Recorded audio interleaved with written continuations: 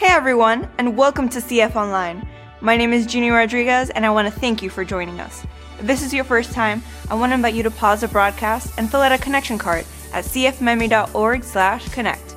This helps us connect with you and know how we can best serve you during this season. And now, Pastor Rick is going to begin our new series called A War Between Two Worlds. Let's listen. We're going to pick it up in chapter 4, verse 1. You listen as I read beginning at verse 1. The Bible says, "After this I looked, and there before me was a door standing open," where? In heaven. So we're going to begin in heaven. "At once I was in the Spirit, and there before me was a throne in heaven with someone seated on it. Then I saw in the right hand of him who sat on the throne a scroll with writing on both sides and sealed, literally sealed down with 7 seals. I watched as the Lamb opened the first of the 7 seals." Now watch what happens after that in verse 12, or chapter 12. The Bible says, Then war broke out in heaven." Everybody say war. War. Everybody say war. War. Everybody say war broke out. War broke out. Yeah, war broke out in heaven. Watch this. Michael, and his angels fought against the dragon, that's Satan. And the dragon and his angels fought back. Stop right there. Everybody grab a seat at all of our campuses and hold on because, wow, what a book is this book of Revelation. Now, to help you grasp the meaning of all of that we just read, we have set the stage up like a war room, specifically war room vintage World War II. Everybody say war room. Everybody say war room. Yeah, now for those of you who may not know what a war room is, let me give us all a quick skinny on it. To begin with, a war room becomes necessary when there is a war to be fought. I mean, duh, right? At any rate, a war room is a military-style conference room, listen to this, in which a war is planned. In other words, once war has been declared, and once the decision to fight the war has been given, listen, having a war room to come up with a war plan, is absolutely essential. By the way, one look inside of a war room, and you'll see they're populated by military brass and sometimes high-powered politicians. These are the leaders who will lead the war effort. Now stay with me because a war room facilitates collaboration between multiple kinds of military and multiple layers of intelligence gathering communities. A war room is equipped with war equipment like radar, in our day GPS, hard copy maps to pinpoint targets and theaters of operation. But folks, here's the point. This is what I want you to get. The purpose of a war room gathering, listen, is to come out of the war room with a war plan to fight the war and take down the enemy. It's that simple. Everybody get it? Get it? All right, let me give you an example of that. World War II. If you know anything about World War II, you know the Nazis were hellacious. They were hell-driven because they had become intoxicated by a hell of a man, literally, a demonically possessed man named Hitler.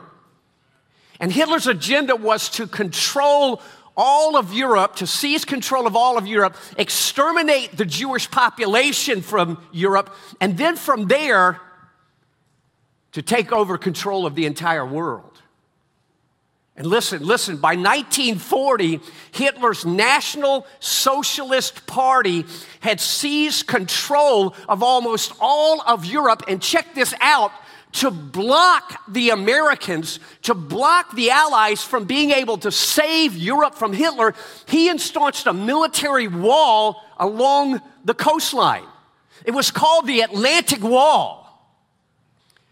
But in reality, it was like the gates of hell designed to keep America from saving Europe.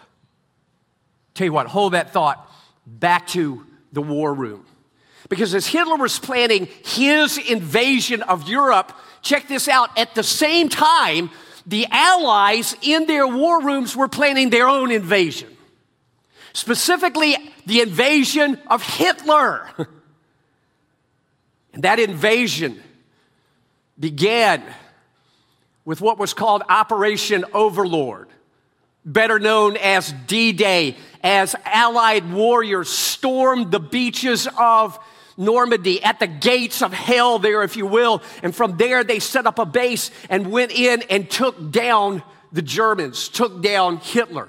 But here's what I want you to understand. Listen, the plan to save Europe, the war plan to save Europe began in a war room.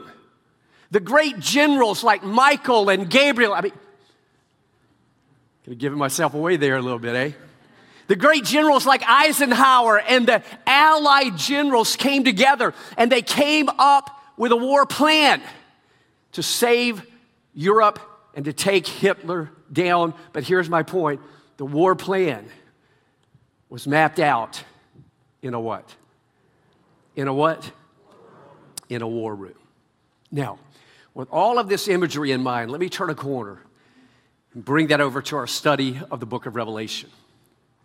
Because what an image of Revelation chapter 4 and chapter 5. Now, I want you to put your thinking caps on.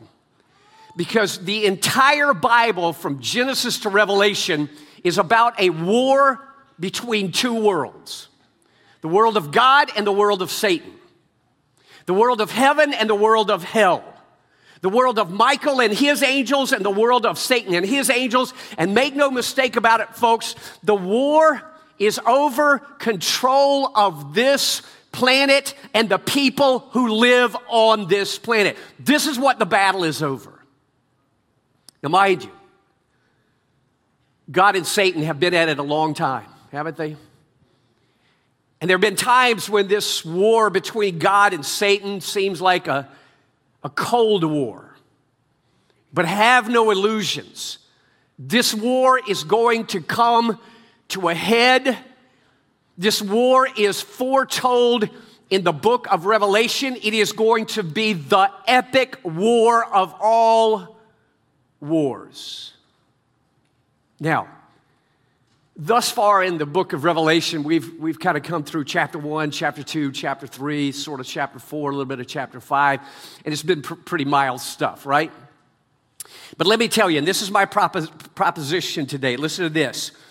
Revelation chapter 4 and 5 mark the beginning of God's war, listen, to take back this planet from Satan and to give it back to us.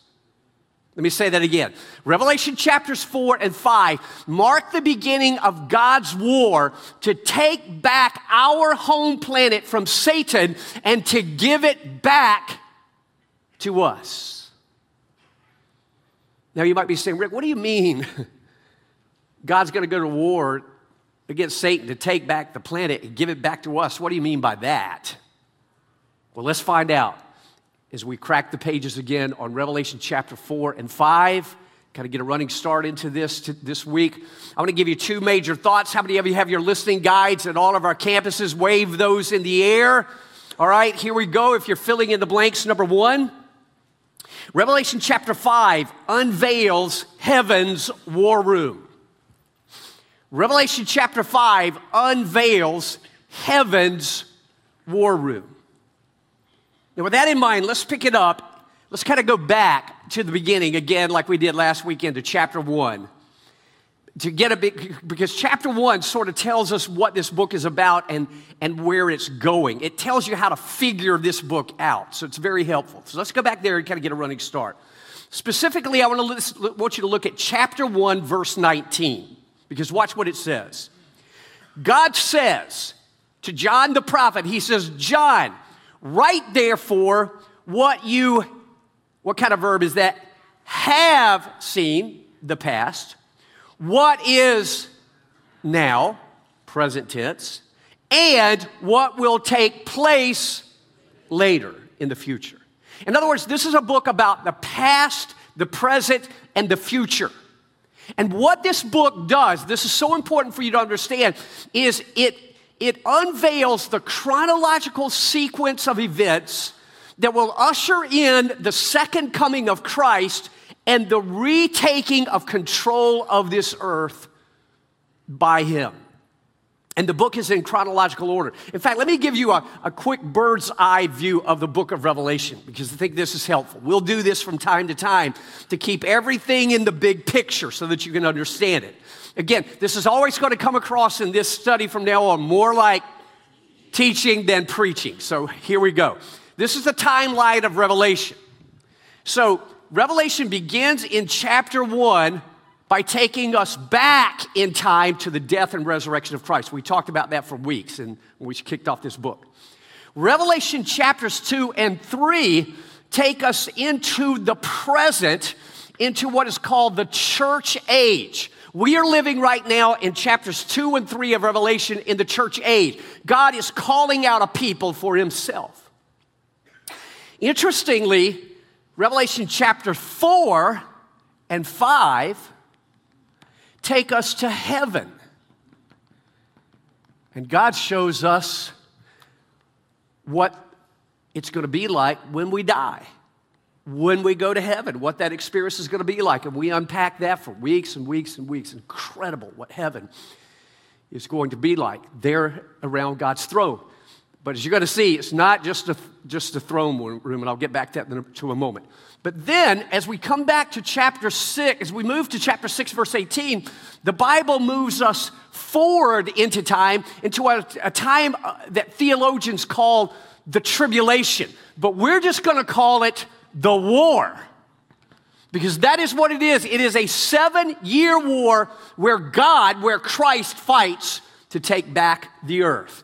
Then chapter 19 reveals the second coming of Christ as he comes back as the warrior God at the battle of Armageddon. Once he comes back, he takes back control of the planet. This is in chapter 20. Sets up a kingdom that will last how many years? 1,000 years. And then he creates a brand new earth. Now, if you see that big picture, things make a little more sense. Now, we're here in chapters 4 and 5, and the scene is in heaven. Get it? Get it? All right, let's read it. Chapter 4, verse 1. After this I looked, and there before me was a door standing open. Where? In heaven. Watch this. At once I was in the Spirit, and there before me was a throne in heaven with someone seated on it. Who is that? It's God. Now, folks, don't miss this, because this is a trip, a supernatural trip into the throne room of God. This is the throne room from which the universe is being administrated. But here's a newsflash. This throne room of God is also the war room of God. You get the idea in chapter 4, verse 5. From the throne came flashes of lightning, rumbles, and peals of thunder. You say, what is that? That is the gathering storm of the wrath of God against Satan and his angels and the evil people who have served Satan, who have controlled this earth long enough. And folks, here is the point. A war is coming. This war will be fought between Christ and Satan.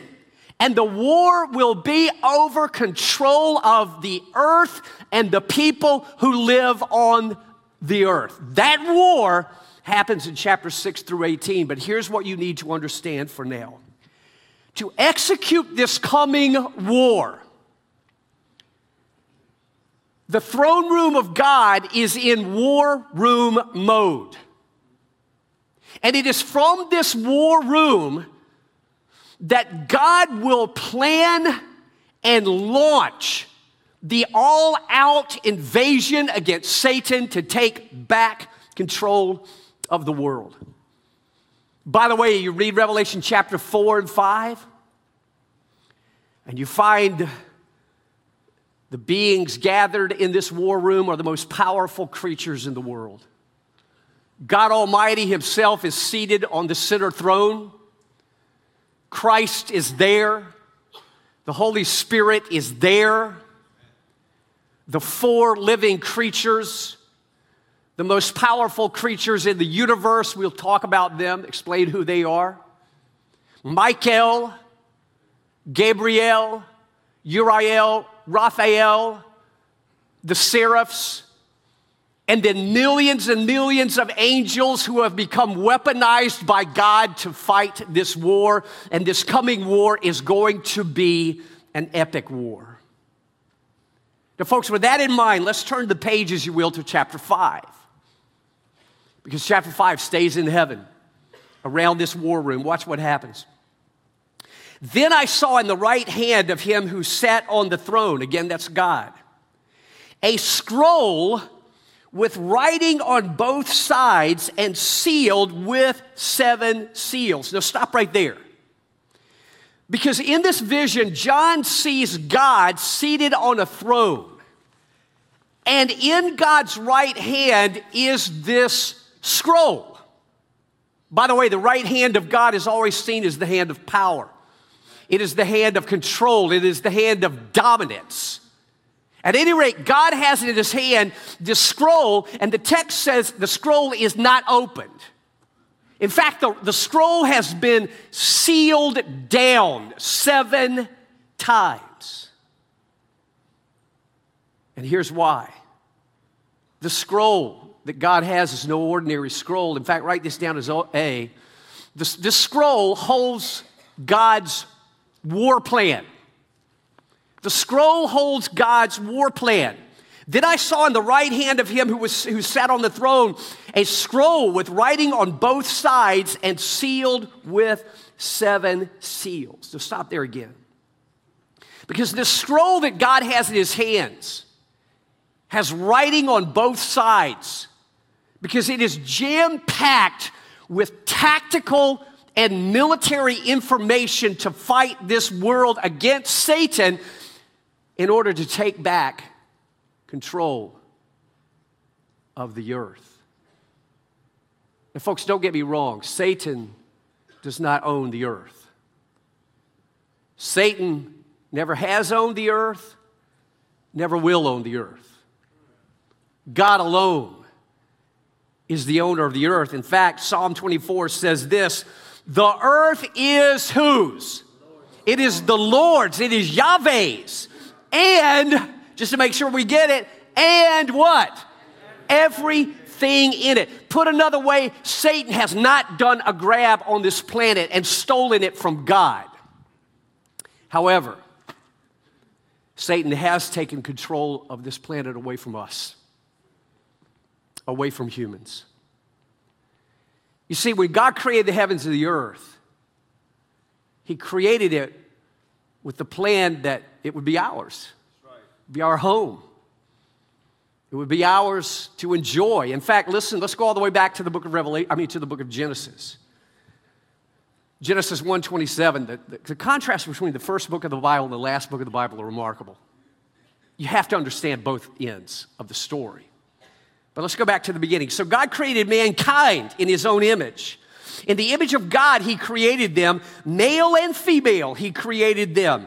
God blessed them and said to them, be fruitful, increase in number, fill the Fill the earth, yes, and subdue it. Rule over every living creature. Folks, I love that.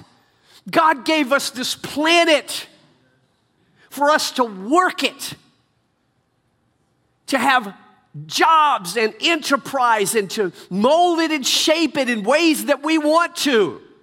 He gave us this planet to enjoy. This is our home, isn't it? This is our home. We were made from the earth and we were made to live on this earth. And in the beginning, it was perfect. We had eternal life and we had this planet. But in Genesis 3, when man made the decision to go away from God and to go with Satan, control of the earth was given over to Satan. And he has ruined this planet with death and sorrow and pain and suffering and disease and depression and tears. Death has the final word on all of us. We no longer control this planet. It is under the control of Satan.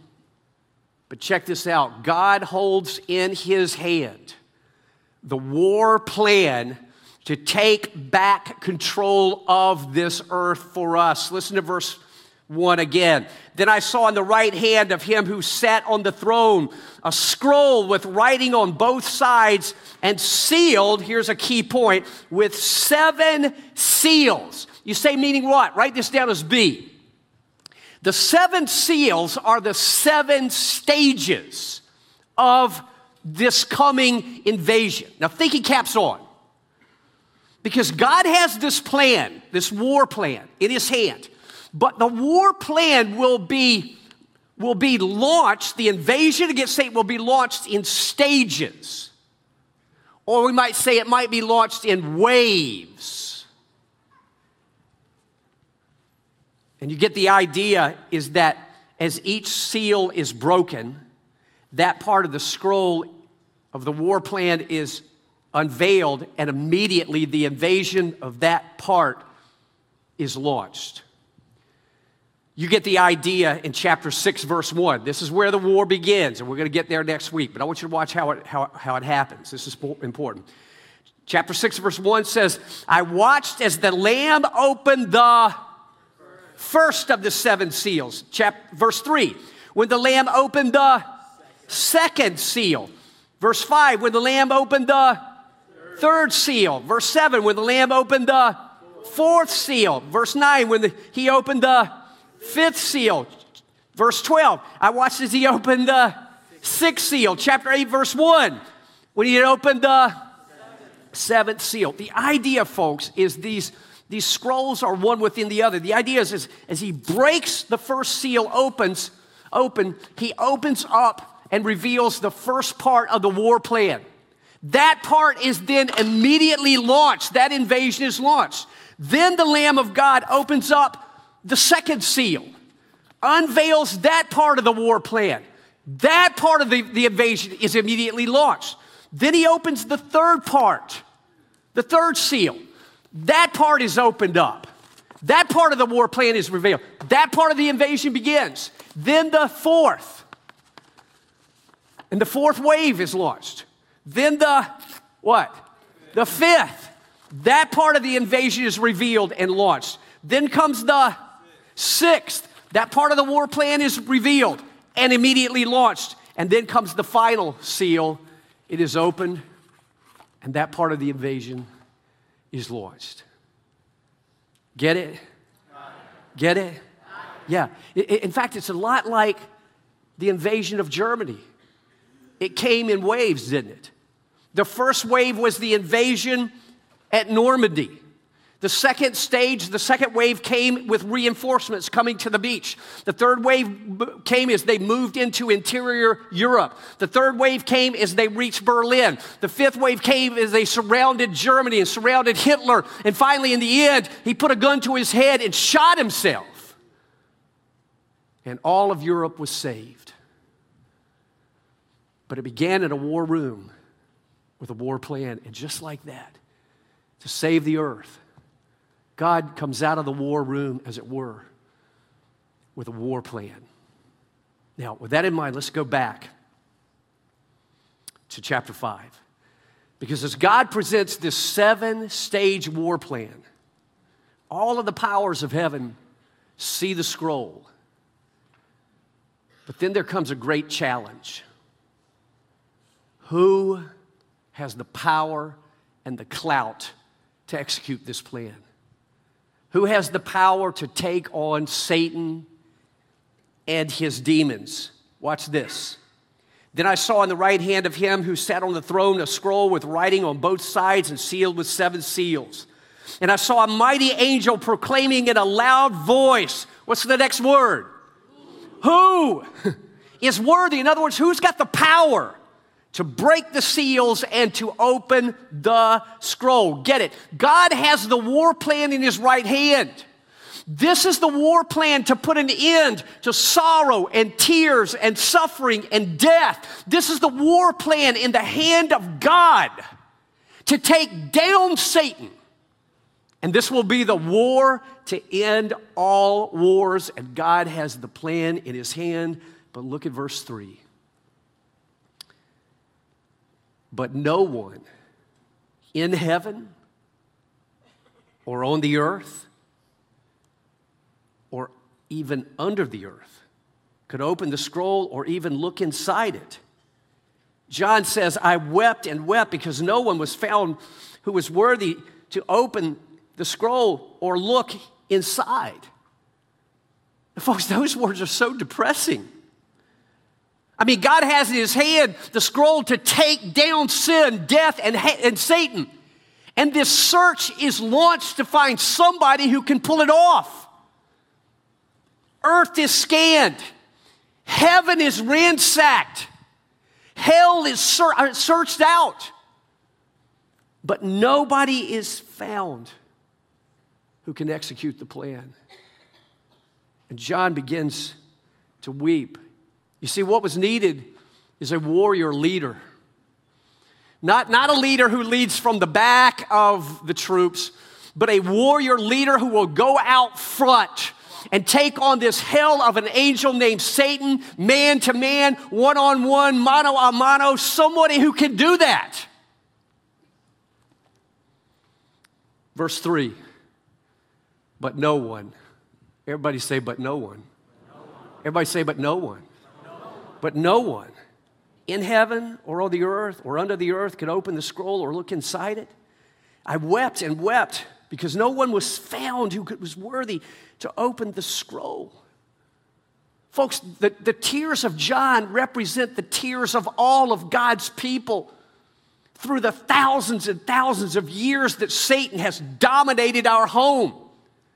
These are the tears of the mother and father standing over the grave of their little girl.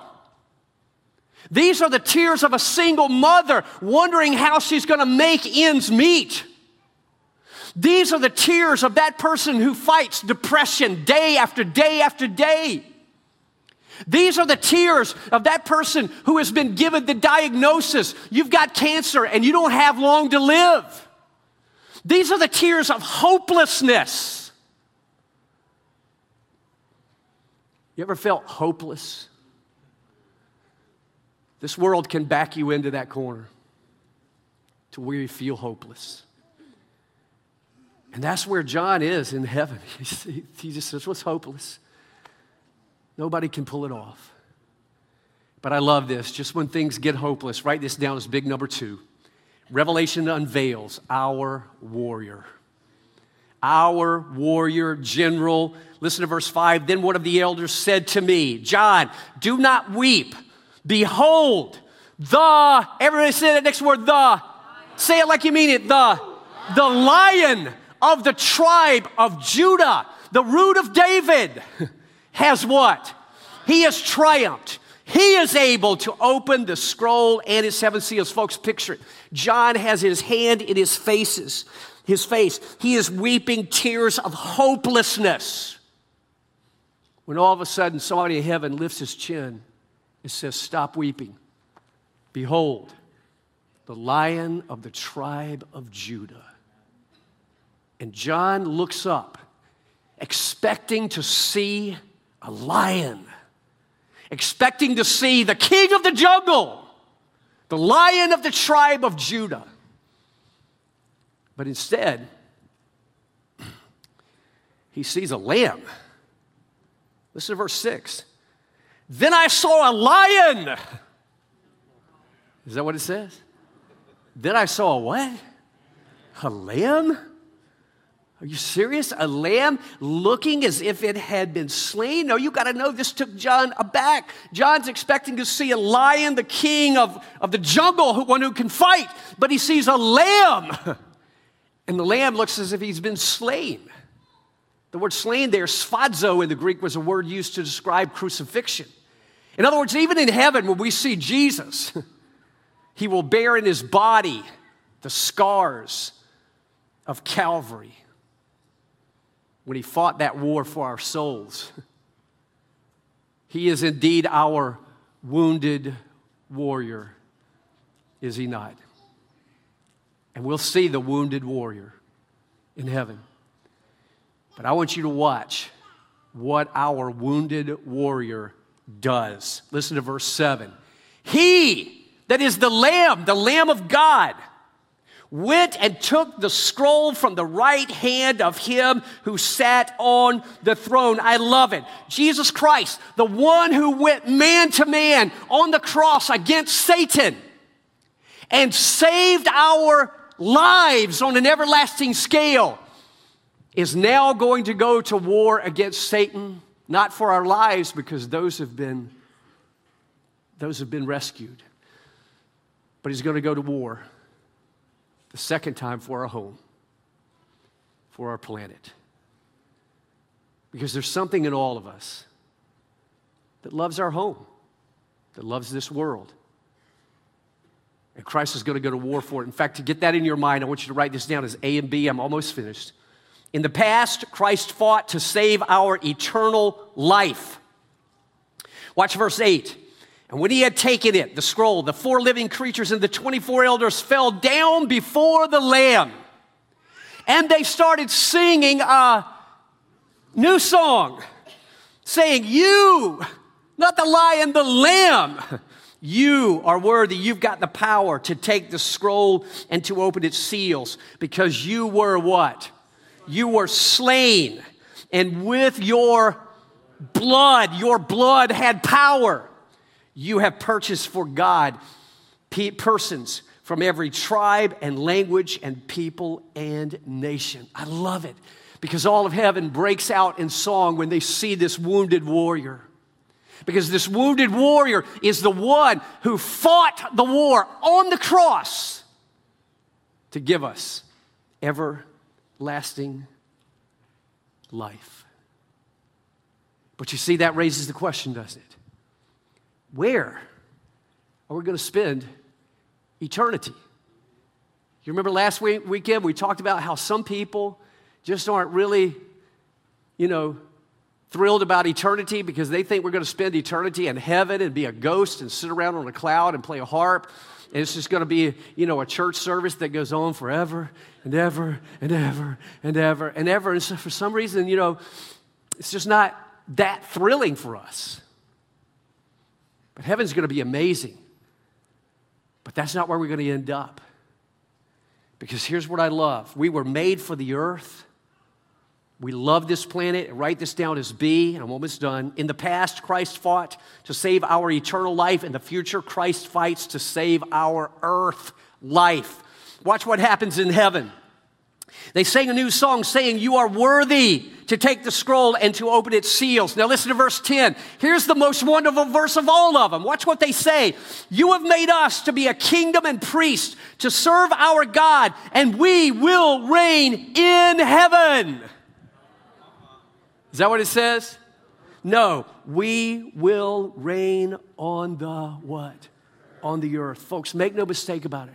Christ will go to war with Satan, and that war will be fought on this earth, and it will be fought for this earth. And in this vision in Revelation chapter 5, God shows us the war room. He then shows us the war plan, and then finally he reveals the warrior who can fight this war, take on Satan, lead the invasion, take Satan out once and for all, and then give us back what he gave to us in Genesis 1 and 2, give us back our home, the earth. I'm telling you, this is what makes all of heaven get so excited. By the way, the war to do that is revealed in Revelation chapter 19.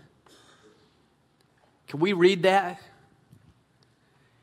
You know, when somebody's going to show you the end of the movie and you don't want to see the end of the movie because you haven't gotten there yet, isn't that called a spoiler alert? Okay, spoiler alert. If you don't want to hear the end of the story, stop up your ears. But I think you need to see it and then see it, how it's going to be won. Here's the end of the war. Chapter 19, verse 11. Listen to this. You just listen as I read it. And I saw, what? Heaven opened. And behold, a white horse. He's not coming back the second time on a donkey. He's coming back on a charger. And he that sat upon him was called Faithful and True. And in righteousness he doth judge and make. Say it like you mean it, and make war. Yes. His eyes were as a flame of fire. And on his head were many crowns. And he had a name written that no man knew but he himself. And he was clothed with a vesture dipped in blood. That's his own blood at the cross. And his name is called the Word of God. And the armies which were in heaven, that's the angelic armies we're going to talk about, followed him upon white horses clothed in fine linen, white and clean. And out of his mouth goeth a sharp, what? Sword. That with it he should smite the nations. And he shall rule them with a rod of iron, and he treadeth the winepress of the fierceness and wrath of Almighty God. And he hath on his vesture and on his thigh this name written, King of Kings and Lord of Lords. He's not coming back as the wounded warrior. He's coming back as the victorious warrior. And this might be one of my favorite verses in all of the Bible. Listen to what happens, Revelation 20. And the devil that deceived them was cast into the lake of fire and brimstone. That'll be the last we ever hear from him. And all God's people said, Amen. Amen. And Christ is going to give us, God is going to give us back our earth where we are going to spend forever and ever and ever. You'll have a body. There'll be enterprise. There'll be challenges just like now. There'll be fun. There'll be work, but without the possibility of death and sorrow and pain. And listen, let me tell you what that calls for. Write this down as big number 3, and then we're going to close. This calls for what kind of worship? Great worship. You see, it's in heaven. It's not when we see Christ as a wounded warrior. It's when we see him as the victorious warrior giving us back the planet. That's when all of the worship just goes crazy. Listen to what happens. You have made us to be a kingdom of priests to serve our God, and we will reign on the earth. Now watch the praise that breaks out. Then I looked and I heard the voice, that is after that declaration. Then, after he said we're coming back to the earth, then I looked. And I heard the voice of many angels, numbering thousands upon thousands, and 10,000 times 10,000s. They encircled the throne and the living creatures and the elders. In a loud voice they were saying, Worthy is the Lamb who was slain to receive power and wealth and wisdom and strength and honor and glory, and what? You know what that verse is saying, folks? Because God is going to give us back our planet, and because Jesus is the warrior who will fight the war to make that happen. You know what God is saying? God is saying, I want all of you, God's people now, to take all of the power that God may have given you, whatever power you have, to take all of your wealth, whatever he may have given you, to take all the wisdom, whatever he may have given you, take all of the strength that you have, take all of the honor that he has given to you, take all of the glory that you have, take all of the praise that may have given you, take everything God has given to you and channel it toward the praise and honor and glory of our warrior king.